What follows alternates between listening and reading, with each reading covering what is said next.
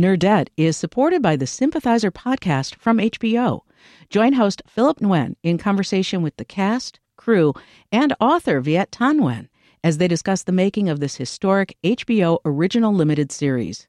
Stream new episodes of HBO's The Sympathizer Sundays exclusively on Max, and listen to the Sympathizer podcast wherever you listen to podcasts.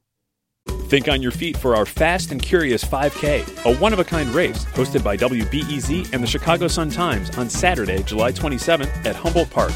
More info and early bird registration at wbez.org/events. Ladies and gentlemen, from WBEZ Chicago, this is Nerdette Recaps Game of Thrones with Peter Sagal.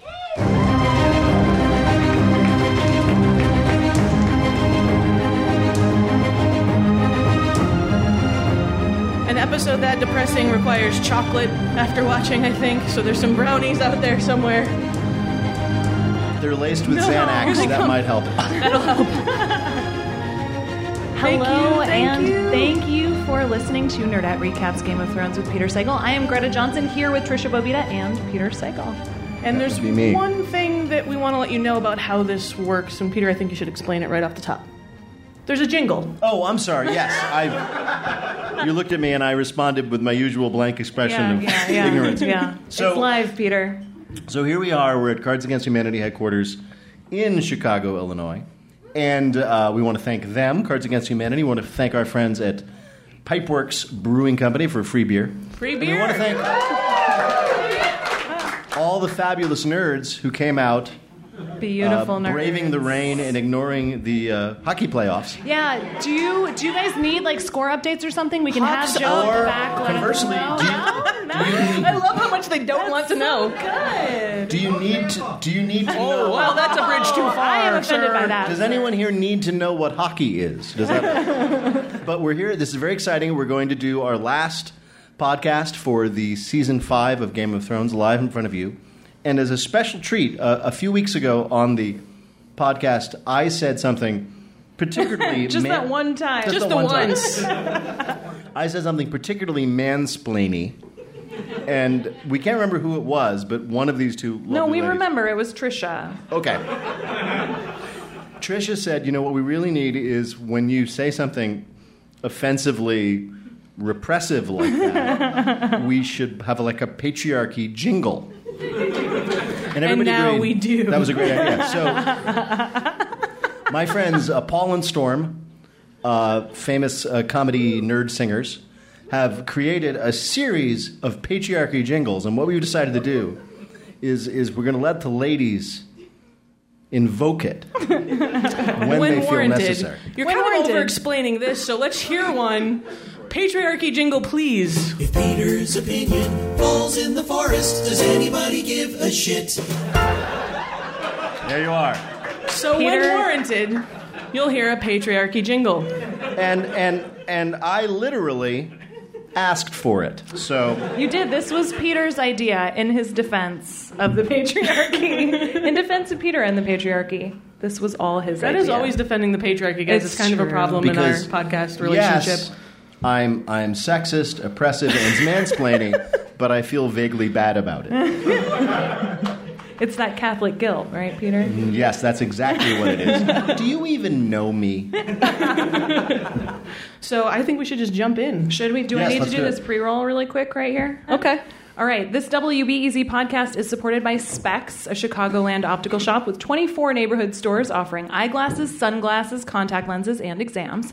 Dedicated to eye health with the Specs Wellness Exam. More online at spexoptical.com. Thank you. Ding!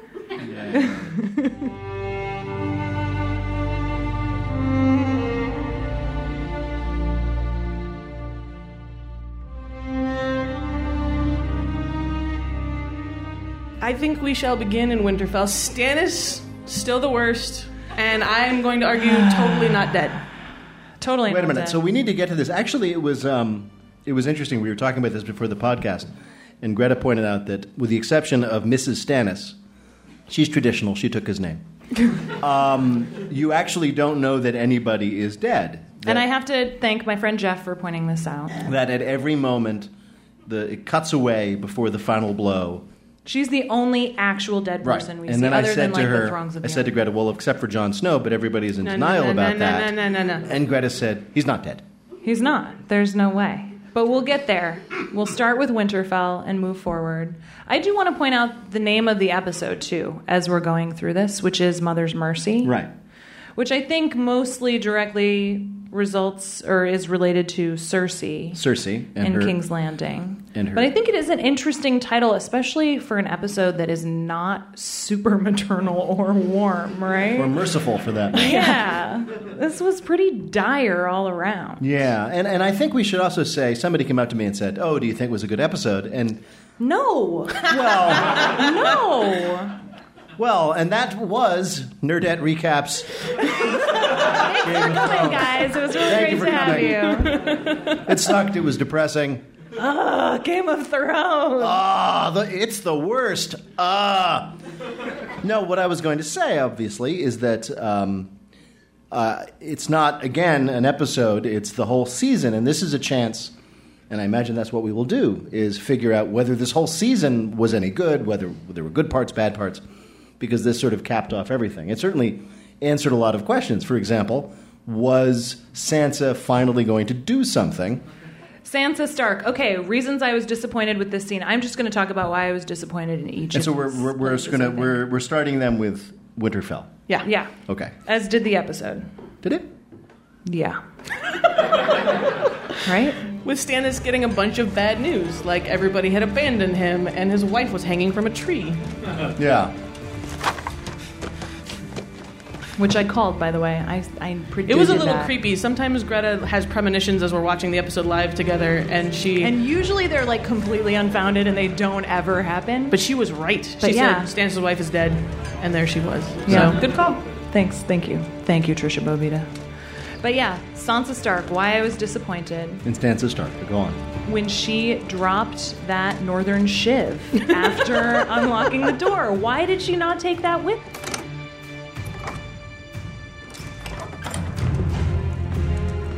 Hello, Peter here. You are about to notice a very strange thing, which is that the audio of Sansa's scene is just going to change to audio of scenes in Bravos with no explanation. And the reason is when we were recording at Cards Against Humanity headquarters, we had a technical error and we lost a good part of the discussion. So what we're going to do is we're going to continue with this podcast right now. Lots of good stuff to come. And in a special bonus episode, we will recreate that discussion and cover all those burning questions that you had about Sansa and her corkscrew. And I'm not using that as a euphemism.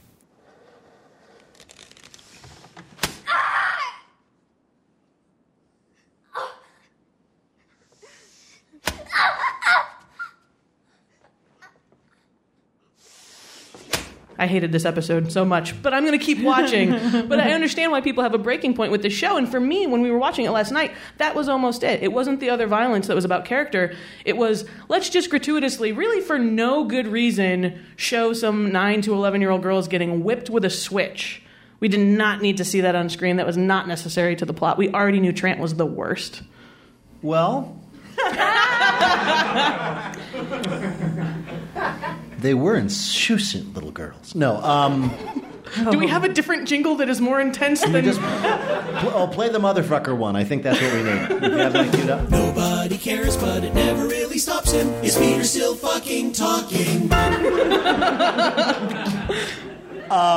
In the sense, first of all, you don't actually... I was a little freaked out, too, and I noticed when I was rewatching, you don't actually see him hit them. It's all very skillfully done. Thank you, Peter.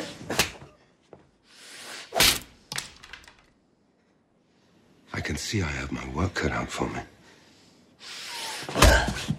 And then, shortly after he does those things, he's blinded, stabbed, gagged, and essentially tortured until he's killed.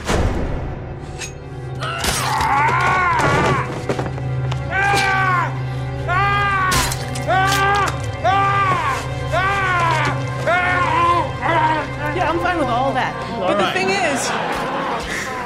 My point, I mean, a lot of people have said that Game of Thrones uses violence toward women too much, but it's almost always used to indicate the absolute extreme of villainy. the worst people are to use George R.R. Martin's word, the rapers and the abusers of women. That's how we establish it in a world in which people are constantly killing each other in the course of their day. The worst people are the abusers of women, and either they loom above the show like these huge, boss level villains like Ramsay, or they're immediately and horribly murdered. He did get his own. I will give you that much, at least. Do you know who I am? I can't hear you.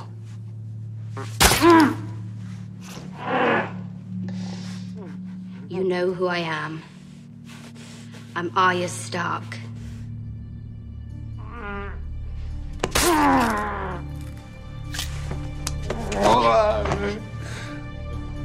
Do you know who you are? You're no one. You're nothing.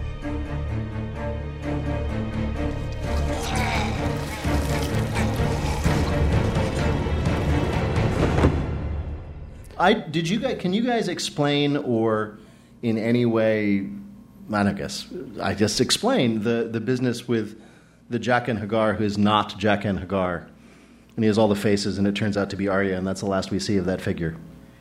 My understanding of it, having not read the books, is that, there is actual magic at play with that death cult, whatever it is, that they have things that they can do with the faces, right? Like Arya being able to put on a face, she's not ripping it off like a rubber mask like Mission Impossible 17. It's something a little mystical and magical about the way she's able to use it. So it's unclear who actually died, or if no one died, or if, he's clearly a force larger than any single figure in that world. But right. I think it's interesting that it's not the girl. The girl is now becoming his sort of right-hand gal. Stays the same all the time. We haven't seen her change yet, but we know that he can do that. Right. So the answer is no. You have no idea. I have no idea. You can give me a patriarchy jingle on me if you want, but it's me. But it was my fault.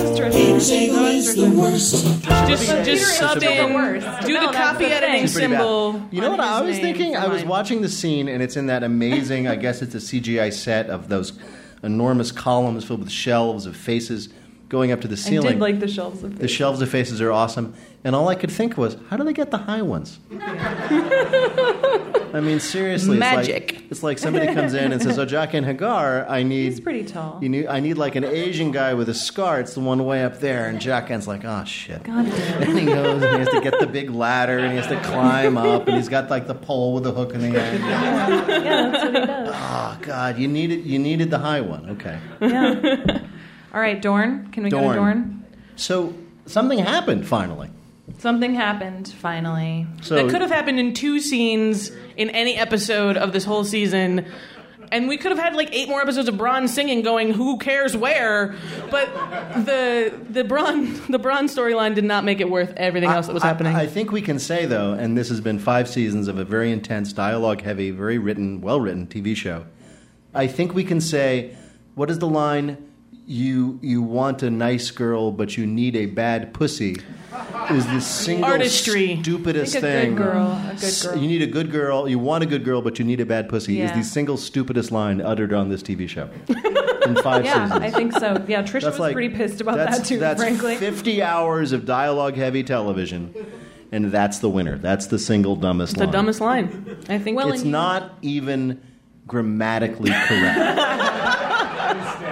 No, really, I wanted Stannis to pop up and say, I don't know how you'd correct the grammar. It just doesn't make any sense. Anyway, moving right along. Well, and that Myrcella and Jaime are doomed because they had such a nice moment. Yeah. Although that was the bathos of that scene. It was like, well, there's something I really should have told you a long time ago. It was heavy-handed. It was. Oh, and then I was like, oh, you don't need to tell me. Yeah. Oh, I already know. No, I think I always that I am knew. the subject of an incestuous union, and I'm so happy. And I'm glad. I'm glad that you were my father. I like it. I kind of like it. And really, I was like, you're letting him off the hook? Yeah. Because what I really wanted the scene to do is like, well, it turns out I'm your father. I fucked my sister. And she's like, dude, that's nasty. Yeah, and she would have been like, and I really wanted her to go, you are fucking kidding me. That is, and just start screaming with horror. Yeah. No, they're going to hug and make up, and then she's going to maybe die. Did you guys expect her to die? I was surprised. Do you think she actually is dead, though? I mean, that's another one. She's dead. She's Do you dead. think she's actually dead? She's dead. All right. Marcella? Marcella?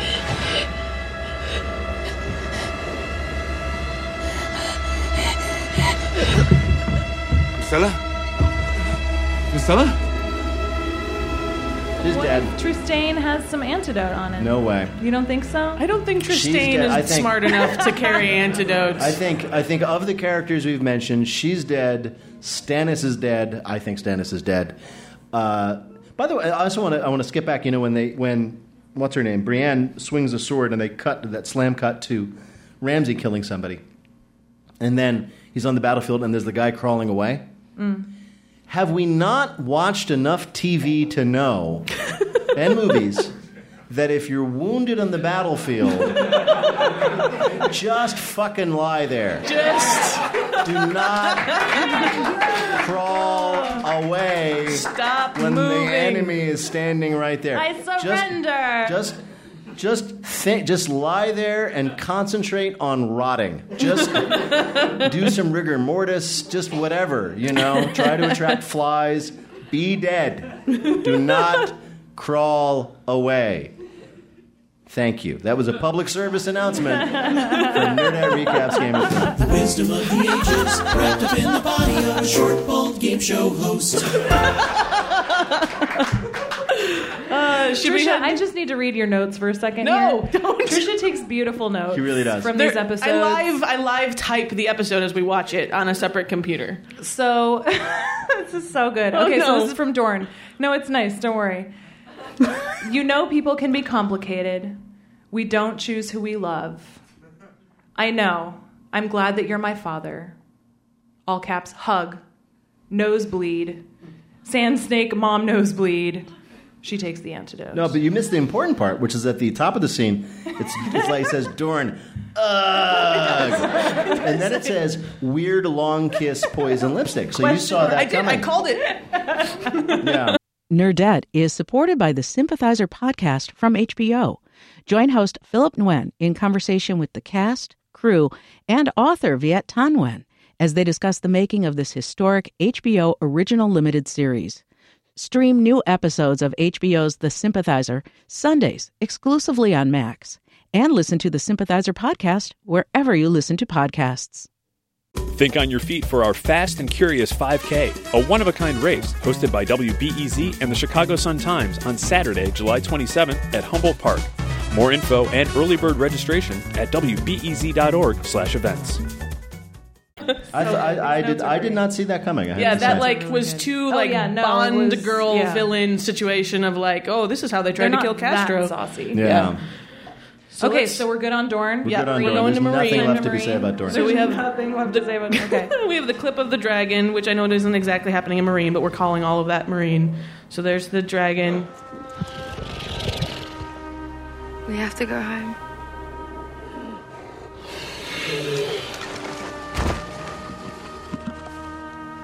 Oh, my poor sweet thing. Does it hurt? We have to go home. That was very. I thought the dragon was cute. Yeah, he was so is this tired guy. and hurt. Yeah. It was like, you have to take me back to Marine. Not going. Somebody tweeted that question at us, right? I think so. The Yeah. port key. Whoever animated that scene, because it was all CGI animation, totally has a The dog. dragon is not real. The dragon is not real. It's like totally has a... Come on, we're going to go outside. It's like the Great Dane puppy who doesn't want to get up. No. No. I don't want to It fly. was kind of cute. Yeah. I have to say, though, before that scene when Jorah and Tyrion and Dario are standing around, they're like, oh my god, we have to go save Dany. It's like, why do you have to go save Dany? Like, what about watching her fly away on that fucking dragon makes you think that you need to go help her?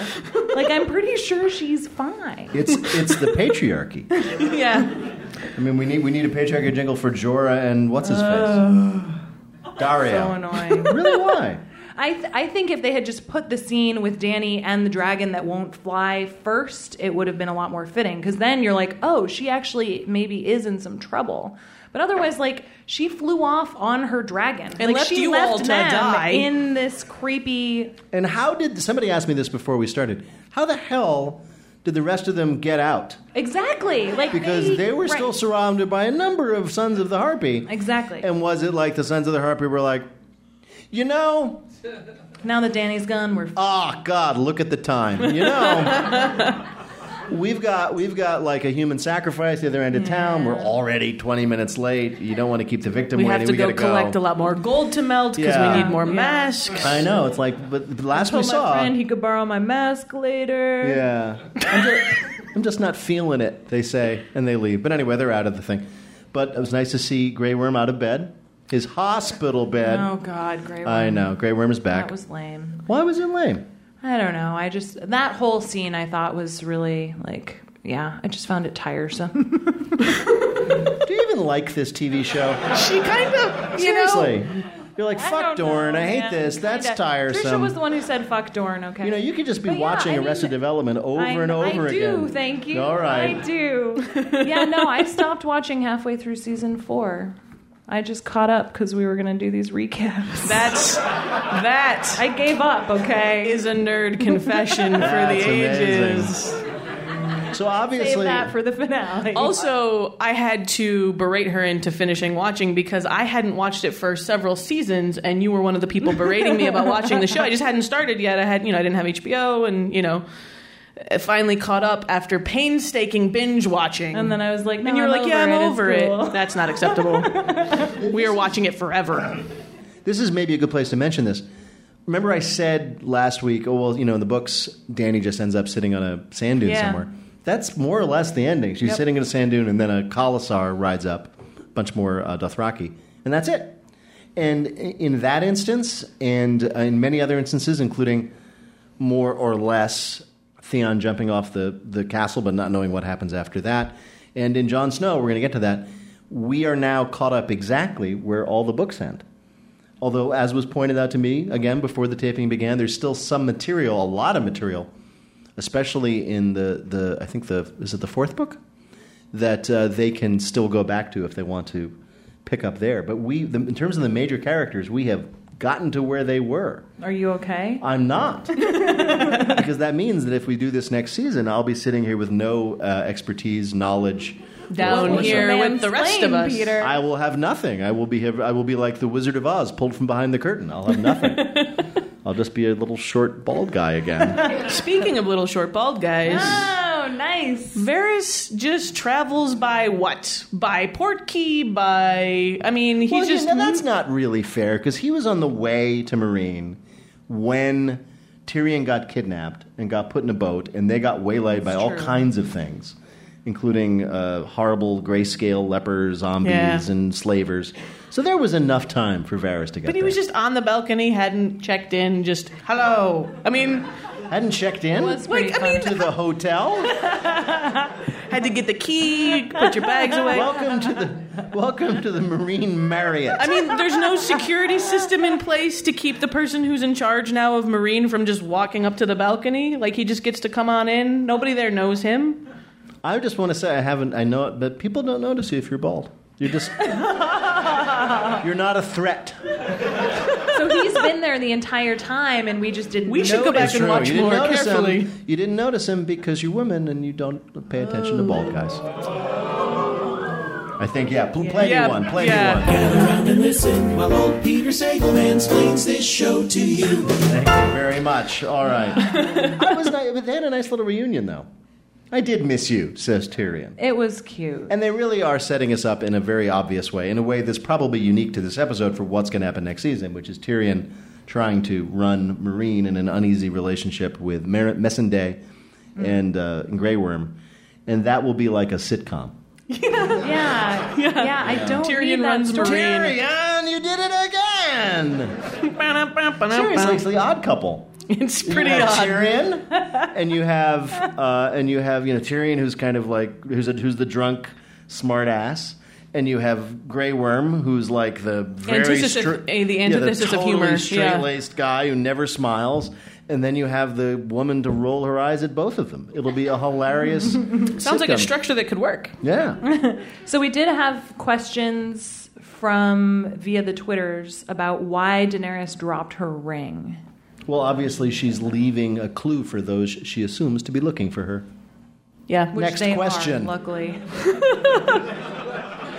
Let's just go. Let's just go next location. Actually, I think we can just go to King's Landing. Oh my gosh! Oh, was it weird to watch that scene with like other people in a room, guys? I feel like that would have been like you're eating a turkey leg, and all right. This is a little indicative that we showed the episode on a screen here before this podcast began, and a good third of our audience refused to watch it again.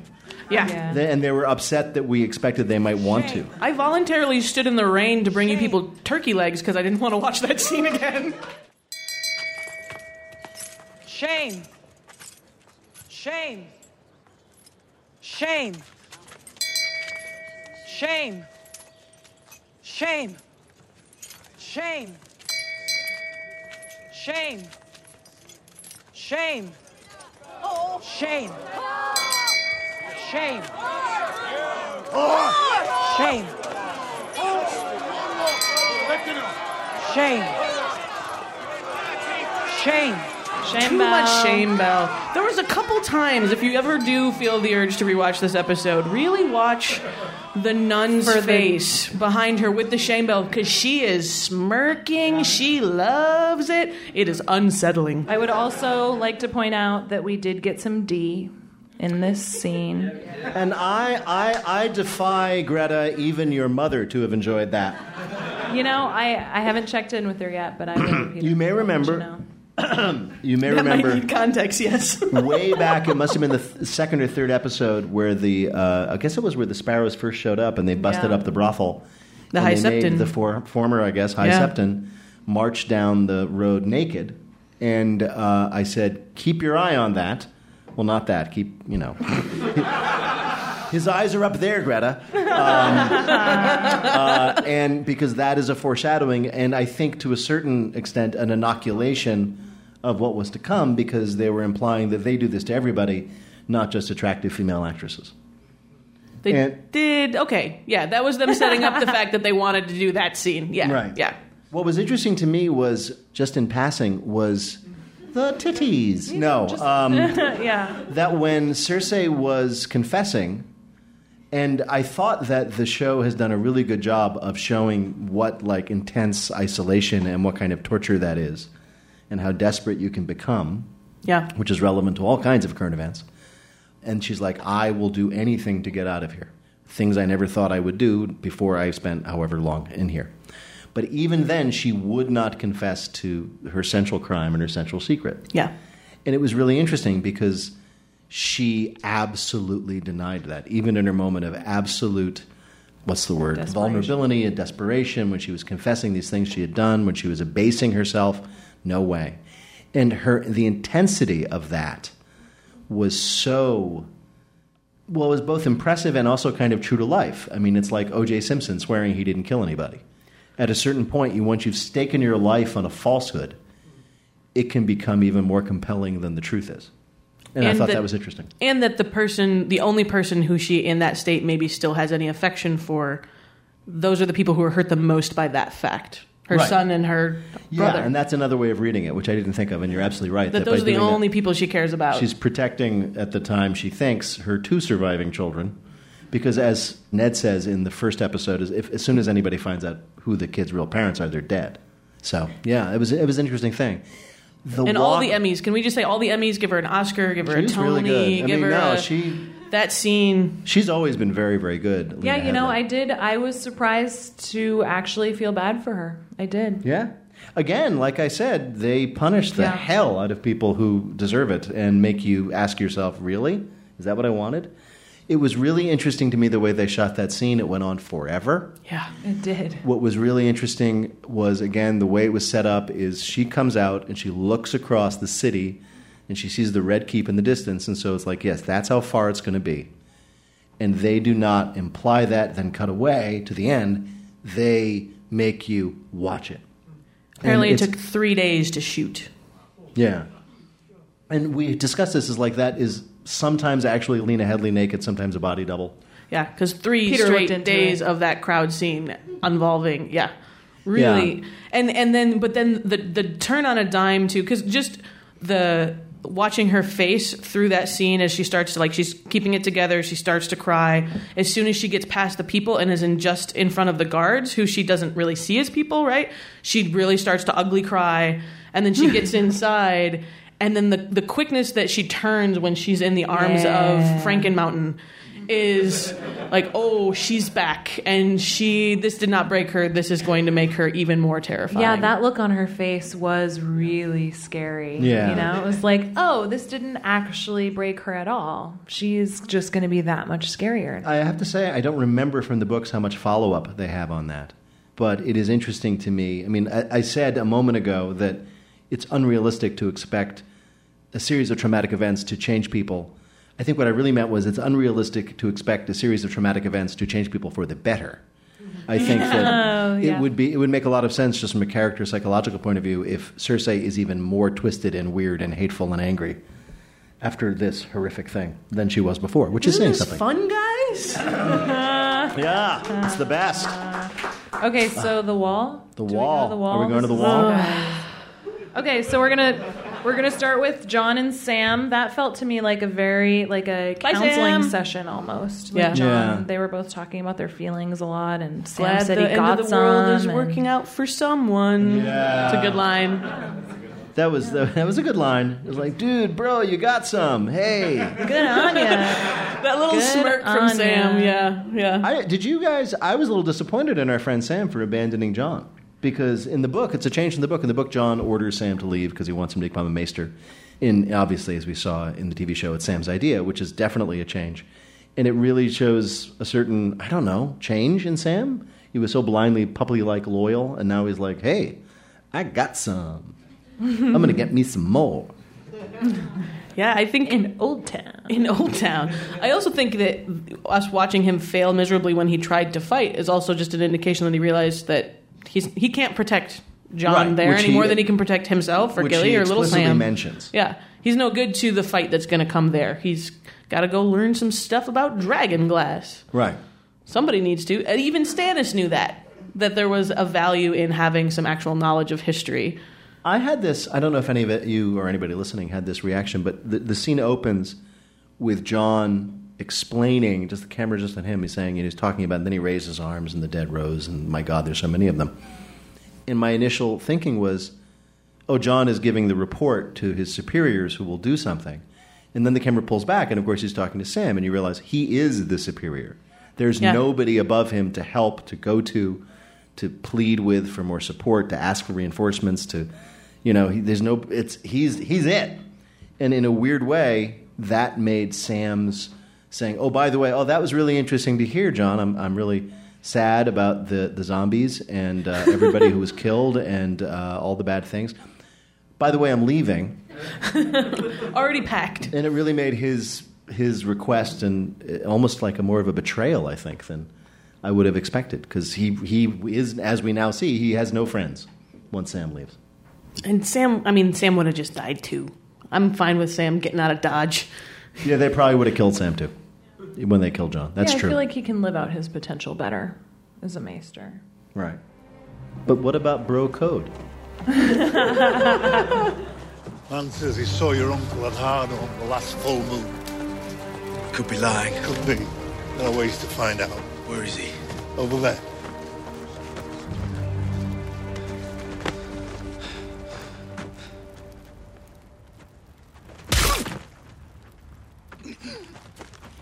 For the watch.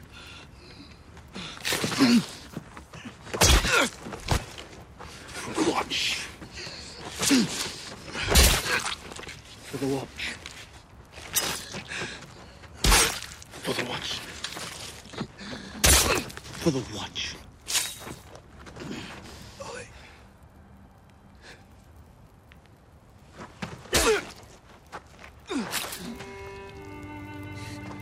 For the watch.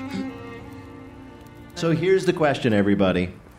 Wait. Well, first, I want to ask you this. Do you think that the, shall we say, mutiny, the reaction of the Black brothers for the watch was justified in their eyes, even though we know that John's the best? Do you think that yeah, a little clap for John. Oh, wow. Do we think that from their perspective it makes sense? No. No, they're dicks. Yes. Anybody yes?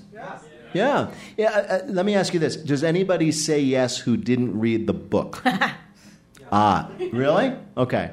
Because in the books, John's behavior is... I mean, I think actually George R. R. Martin, he has many, many skills, but one of the things he does in that section of the book is John is doing all these things that make sense to him, including bringing the wildlings to the wall. His actions are more extreme in various and complicated ways. But like one thing he does, he says, okay, take these bodies, put them in cells and watch them because I want to see if they come to life. And you realize that from someone who hasn't seen what John has seen, that sounds crazy. Crazy. So when it happens in the book, and the same thing happens in the book, and that's how we find John's stories ending at the end of the 5th book, it's like, yeah, I can see how he screwed that up. He really acted in a way that was totally crazy and alienating to his crew and probably made them think their lives were in danger by his actions. There was this moment, too, when I was watching the blood grow in the snow behind John, where I thought, but he can't possibly be dead because he's the best one. And then I was like, oh, shit. But remember what happened to Ned Stark? So that brings up the second question, and this is the question that has been obsessing readers of the books for the last 3 years. Is Jon Snow dead? No. Does anybody have any evidence as opposed to they really don't want him to be dead? I have a reason. It's Melisandre, man. thank you. That is so awkward for her to have just shown up otherwise. Yeah. We know she has powers. You could argue that she knew all along that Jon was really the one who is the rightful heir to the Prince throne. of Prophecy. And that's why she tried to do him. And so obviously she would show up at this really convenient time to bring him back from the dead. Well, I will say this. I have been wondering, since they had the scene with the Brotherhood Without Banners and Beric Dondarrion and his resurrection, why they bothered with that bit if they weren't going to do the Lady Stoneheart stuff, which we talked about last time. And they didn't do that. So why has that promise of resurrection been sitting around for 2.5 seasons if if they're not going to pay it off? And it seems as if they might pay it off with good old Jon. And tell me this, because I went down an internet rabbit hole last night to make sure that Jon isn't dead. In the book, the last thing he says is ghost. Oh. So he can hop over into his direwolf. Hop over. And just like be a wolf for a while, like Animorph style. And then let the red woman do her thing. And then it's like, it's all good. It's all good. This is my really well-informed internet theory. I can tell you put a lot into that. Wow. Can we hear, how many people here think that Jon Snow is legitimately actually dead? Wow. Okay, we've got a couple. We got a very Thank few. you for being audacious. It's very interesting. I mean, because I kind of stand with those people. It's very hard for me to, even though George R. R. Martin has done two things. A, he has shown that he will kill off anybody whenever he wants. And secondly, he, as I described, especially in the book and also in the TV show, justified the death so that it makes sense from a narrative point of view. Yeah, but Jon Snow. That's the other argument. Basically, it's like, well, you have a narrative which really has shown itself. Yeah, but Ned Stark. We liked him. But the story is about the Stark children, right? Like, well, the main we thought characters... the story was about Ned Stark. There are other Stark children still out there. Who thought the story was about Ned Stark, though, really? Everybody did. Everybody did. It's Sean Bean. Like 2 episodes. When does Sean Bean die unexpectedly? Come now. Keyword being unexpectedly. In Game of Thrones. In everything. But that's another story. So, no, I mean, basically the only reason to think that Jon Snow is still alive is because everybody wants him to be alive, and also everybody. Also, it's really fucking awkward that What's-Her-Face is there if she's not going to be useful. I don't know the name of the actress playing Melisandre, but her look on her face when she came back, and they're like, what happened to Stannis, and where's Shireen? And she's like... She totally did a shrug emoji at them. She's like... that weird shrug thing. I just need a moment. And I thought that was some nice face acting, as we say in the business. But anyway, moving on. So Jon Snow may or may not be alive, and there's all kinds of internet speculation because on the one hand, Kit Harington, the actor, said, nope, I'm dead, I ain't coming back. On the other hand, there were news stories that said that the actor Kit Harington was given a huge raise for season 6. That's next season. Yeah. So, and we just don't know. They could be playing with our heads. He also, it was interesting, he talked about getting what is now called the Tony Soprano walk. And the Tony Soprano walk is when the producers of the show come over to you and say, Kit, come here. And you walk away, and they tell you you're about to die. That's what's now called the Tony Soprano walk. I love that the HBO Tony Soprano must lives. be such an interesting place to work. Yeah, they. Well, Trisha made me watch the little producer's cut thing after the episode. Inside the episode. Yeah. Where they never say anything. Well, they did say that he was dead. They were like, yeah, here's where Jon Snow dies. But dying in a world where resurrection through magic is possible. You know, I still don't think he's dead, but I just felt like I should point out. I mean, it's TV. They do whatever they want. Right. There's magic in this world. I, Nobody's dead for sure. I, for example, gave up on Aliens after the second movie, so Newt is still alive. And she's doing really well. That's what in my world.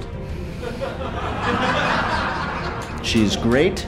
She and Sigourney Weaver and Ripley are still in touch. They talk every day. Really? Oh, yeah. Gonna keep going? Yep.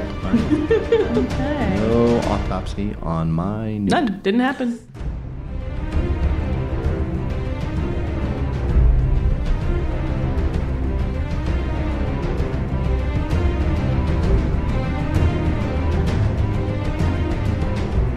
All right. So... Time for recommendations, I believe. Time for recommendations. So but wait a second. Oh, predictions? No, I need to read mid-roll. Okay. I want to do this thing here.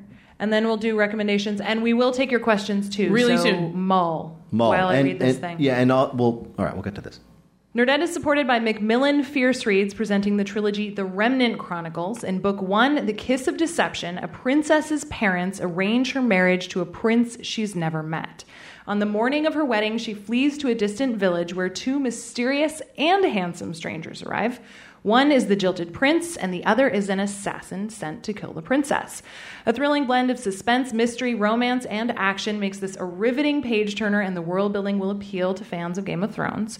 The second book in this young adult trilogy is out July 7th. It's called The Heart of Betrayal by Mary E. Pearson. Thank you. Thanks, guys. Thank you. The beer was free. Remember, the beer was free. So really quickly, we've kind of been doing this the whole episode. We've been giving some predictions. So my predictions, just to round up, are Stannis not dead, Jon Snow not dead. A lot of people not dead. My prediction's not so much death as we think. Yeah. From this. I will say, I think I've said before, I don't like making predictions when I don't have any inside knowledge to make me seem smarter than I are. Wait. M, said Stannis. Wow. I can't believe you just did that. I know, but no, I just, it makes me scared. But I think Stannis is dead because his narrative has come to a very satisfactory end. His arc is finished. There's really nothing more for him to do. This is a famous story among nerds. I'm sure you don't need to know it. But should we play a jingle before he tells the story? Just really quick. One more jingle. We've played them all now, haven't we? Yeah, but, I mean, you know. Pick your favorite. It can't hurt. If Peter's opinion falls in the forest, does anybody give a shit? It's a good one. That's a good one for this. Do you remember you've all heard this story that for the third Star Wars movie, the third real Star Wars movie, Return of the Jedi, Harrison Ford pleaded with George Lucas to kill off Han Solo. And his argument was there's nothing more for him to do. And Harrison Ford was right. Han Solo had gone through that transformation that we talked about earlier. He'd found his heart and his loyalty. He had found love with Princess Leia. His journey was done. And so his death really would have been, in a weird way, satisfactory. Not in the way we think of real human beings. Like, I would never say to you, Tricia, oh, Tricia, you found love and success and really fulfilled your potential. Now I shall kill you. I would say, but in fictional stories, there's nothing left for him to do. There's nothing left for Stannis to do. The storyline has concluded. Ended. It is concluded in what I think is a very bitter, if satisfactory way. He has made his choices. He has paid his price. There's no reason. If I were the showrunner, there's no reason to keep that guy alive. What else does he have to do except sit around and say, man, did I fuck that up? And that happens only in real life, not on TV shows. So I don't think Stannis is alive. But go on. Well, that was it. Those are my main predictions. Greta, what do you think happens in season 6? Or what do you want to happen in season 6? I think Sansa is fine. Stannis is dead. Cersei is pissed. Jaime is in trouble. Dany is screwed. And Jon Snow is coming. You just want a job writing the episode descriptions. I do. For IMDb. That's exactly what they read like. What did the episode descriptions say about this? Oh, my God. Jon Snow encounters a problem. You know, they're always so mild. I'm going to look it up. Stannis encounters some difficulty. Stannis is a bad day. I'm going to look it up. There will be no siege. Brienne, I will say Brienne is standing around somewhere outside Winterfell, so I bet she hooks up in, of course, the chivalric sense. Maybe she'll run over in time to catch Sansa when she jumps off. I could see that could happen. No, I have no predictions other than the obvious. We'll see lots more of Tyrion and Meereen. We'll see, obviously, what happens with Theon and Sansa. I think they're alive. I think it would be really disappointing if we wait a goddamn year, and the first scene of the first episode is they're all standing around the broken bodies of Sansa and Theon. I may really quit the show if that's what happens. Jeez, why did they do that? That was pretty dumb. You guys, this IMDb, can I read this? Yeah, Please. This is the actual episode oh my description. God. Okay. Stannis marches. Dany is surrounded by strangers. Cersei seeks forgiveness. Jon is challenged. The want that 6 job. daggers in his chest. That's a challenge. Oh, my God. All right. So, predictions. But one of the things we wanted to do, and we will enlist our audience's help, is that Game of Thrones is now over for the year. 10 episodes, that's all we get every year. We're going to have to wait till next April for season 6. And I think that as much as we all could, sitting around and talking about Game of Thrones for the remaining, 8-10 months is really sad. I'm not going to let you do that, Peter. What we're all going to do is the three of us are going to recommend things that you might enjoy, and by you I mean Game of Thrones fans, in the interim, and then later on, not very far along indeed, we're going to ask you guys, along with any questions you might have you want to discuss or points you want to make, if you have any recommendations of things that your fellow Game of Thrones nerds might enjoy to based on their love of Game of Thrones, to spend the time and expand their universe in the next 10 months. We will ask for your recommendations as well. But all that said, Tricia, do you want to go with yours? I just have one, and it is the movie Jason and the Argonauts, which I remember from, I think, watching in middle school in a Greek mythology phase. Anybody else in the room going to admit to having a Greek mythology phase? Sure. Yeah. Sure. I'm with my people. Obviously. I just, there's not many rooms I can, shout that in and get, that much positive feedback. This is why it's really we made nice. Nerdette, you guys. So that movie is fun because, if you're missing the skeleton army of Game of Thrones, you get a very comical one in that film. And it's a lot of fun. It's campy in the way that a lot of the stuff we were playing as pre-roll is when you look back on it. But it's also a fun telling of the tale of the Golden Fleece and Jason and all of that. Greta? I am going to recommend a book because I don't watch movies and I read a lot of books.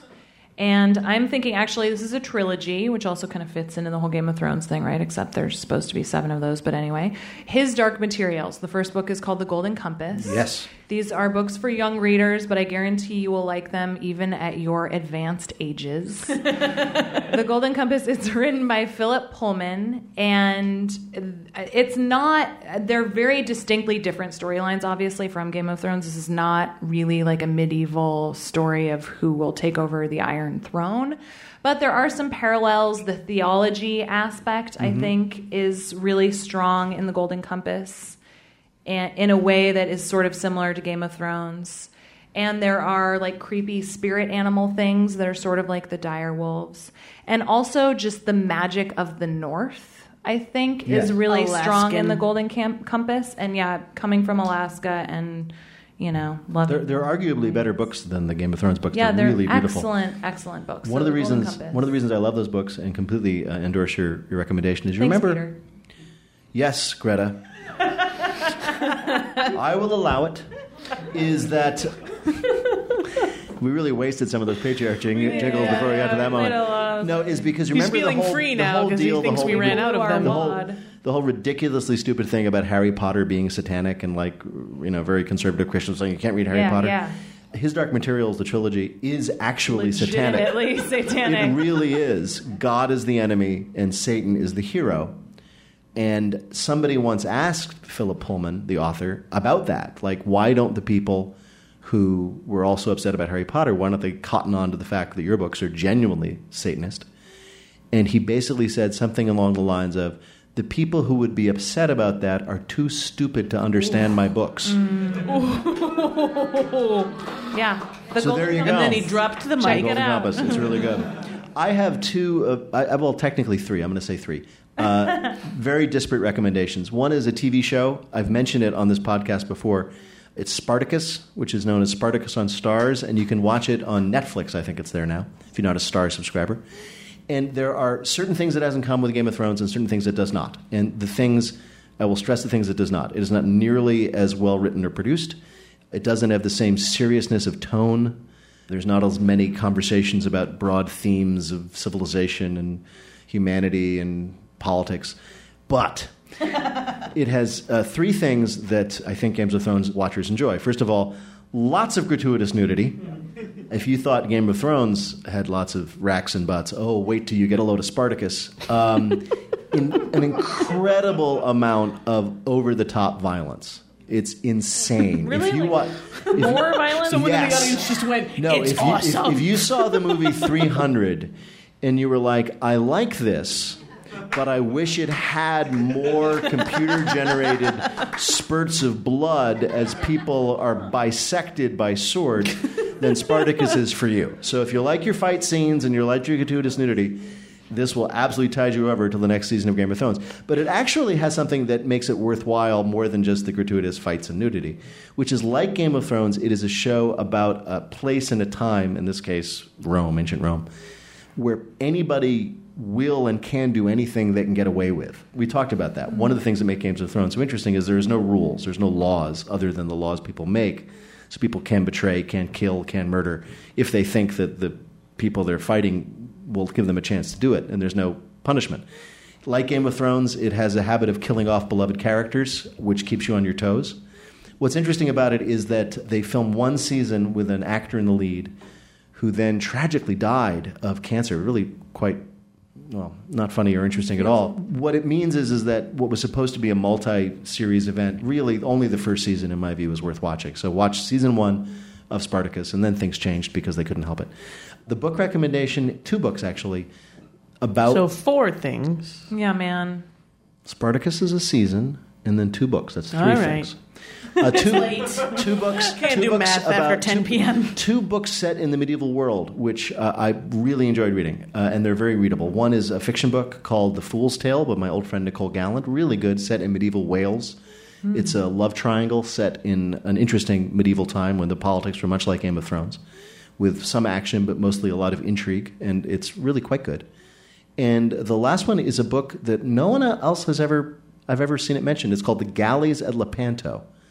And it's a nonfiction book. It is about one of the most important battles you've never heard of. It was a naval battle that happened, I think, in the 14th century between the forces of Venice, Europe, the Christian West, and the Ottoman East. And it happened at Lepanto. And it was a naval battle. No, it was later. It was 17th century. Cervantes fought in it. He was there. What? And it is yeah, he was. And it's... Like how angry you are about that, Greta. I just don't believe Of all the things I've read about the real-life Middle Ages, it's this most like Game of Thrones. There are these characters, these nobles, these warriors, this incredible politics, betrayals, alliances, and it builds up to a huge battle between, depending on your point of view, the forces of good and the forces of evil. So it's like a non-fiction Game of Thrones, and I really liked it. And so I think people might enjoy that. That reminds me of Wolf Hall, too, which is a good one. Yeah.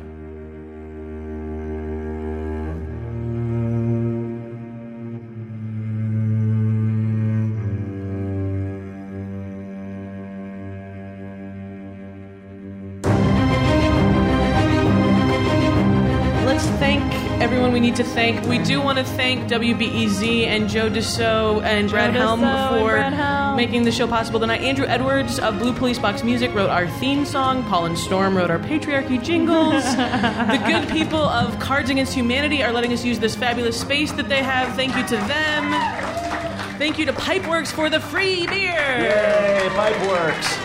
And thank you to Southern Pitch for braving the rain, coming out and providing you all with turkey legs. So thank you, everyone. And thanks to all of you for coming, guys. Yeah, thanks for making it out Thank here you in the for listening, rain. and we really appreciate you being here. Thank you all for coming and joining us at Nerdette Recaps Game of Thrones with Peter Sagal. may be the worst, but you guys are the best. Yay! Thanks, everybody. Get home safe. Go Hawks and stuff. Hey, Peter, thank you, too. Yes. Oh, This has God. been hilarious. Yeah, and thanks, I have Peter. had, the scary thing is I've had so much more fun doing this with you than I do doing my other show. That it's actually terrifying. And I'm a little concerned We're going to about give my those life choices. jingles to your show, Steph.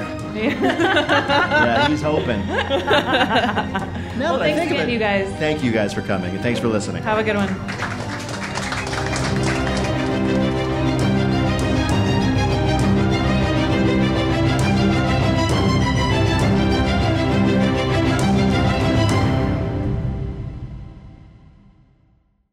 Nerdette is supported by the Sympathizer podcast from HBO. Join host Philip Nguyen in conversation with the cast, crew, and author Viet Thanh Nguyen as they discuss the making of this historic HBO original limited series. Stream new episodes of HBO's The Sympathizer Sundays exclusively on Max, and listen to the Sympathizer podcast wherever you listen to podcasts.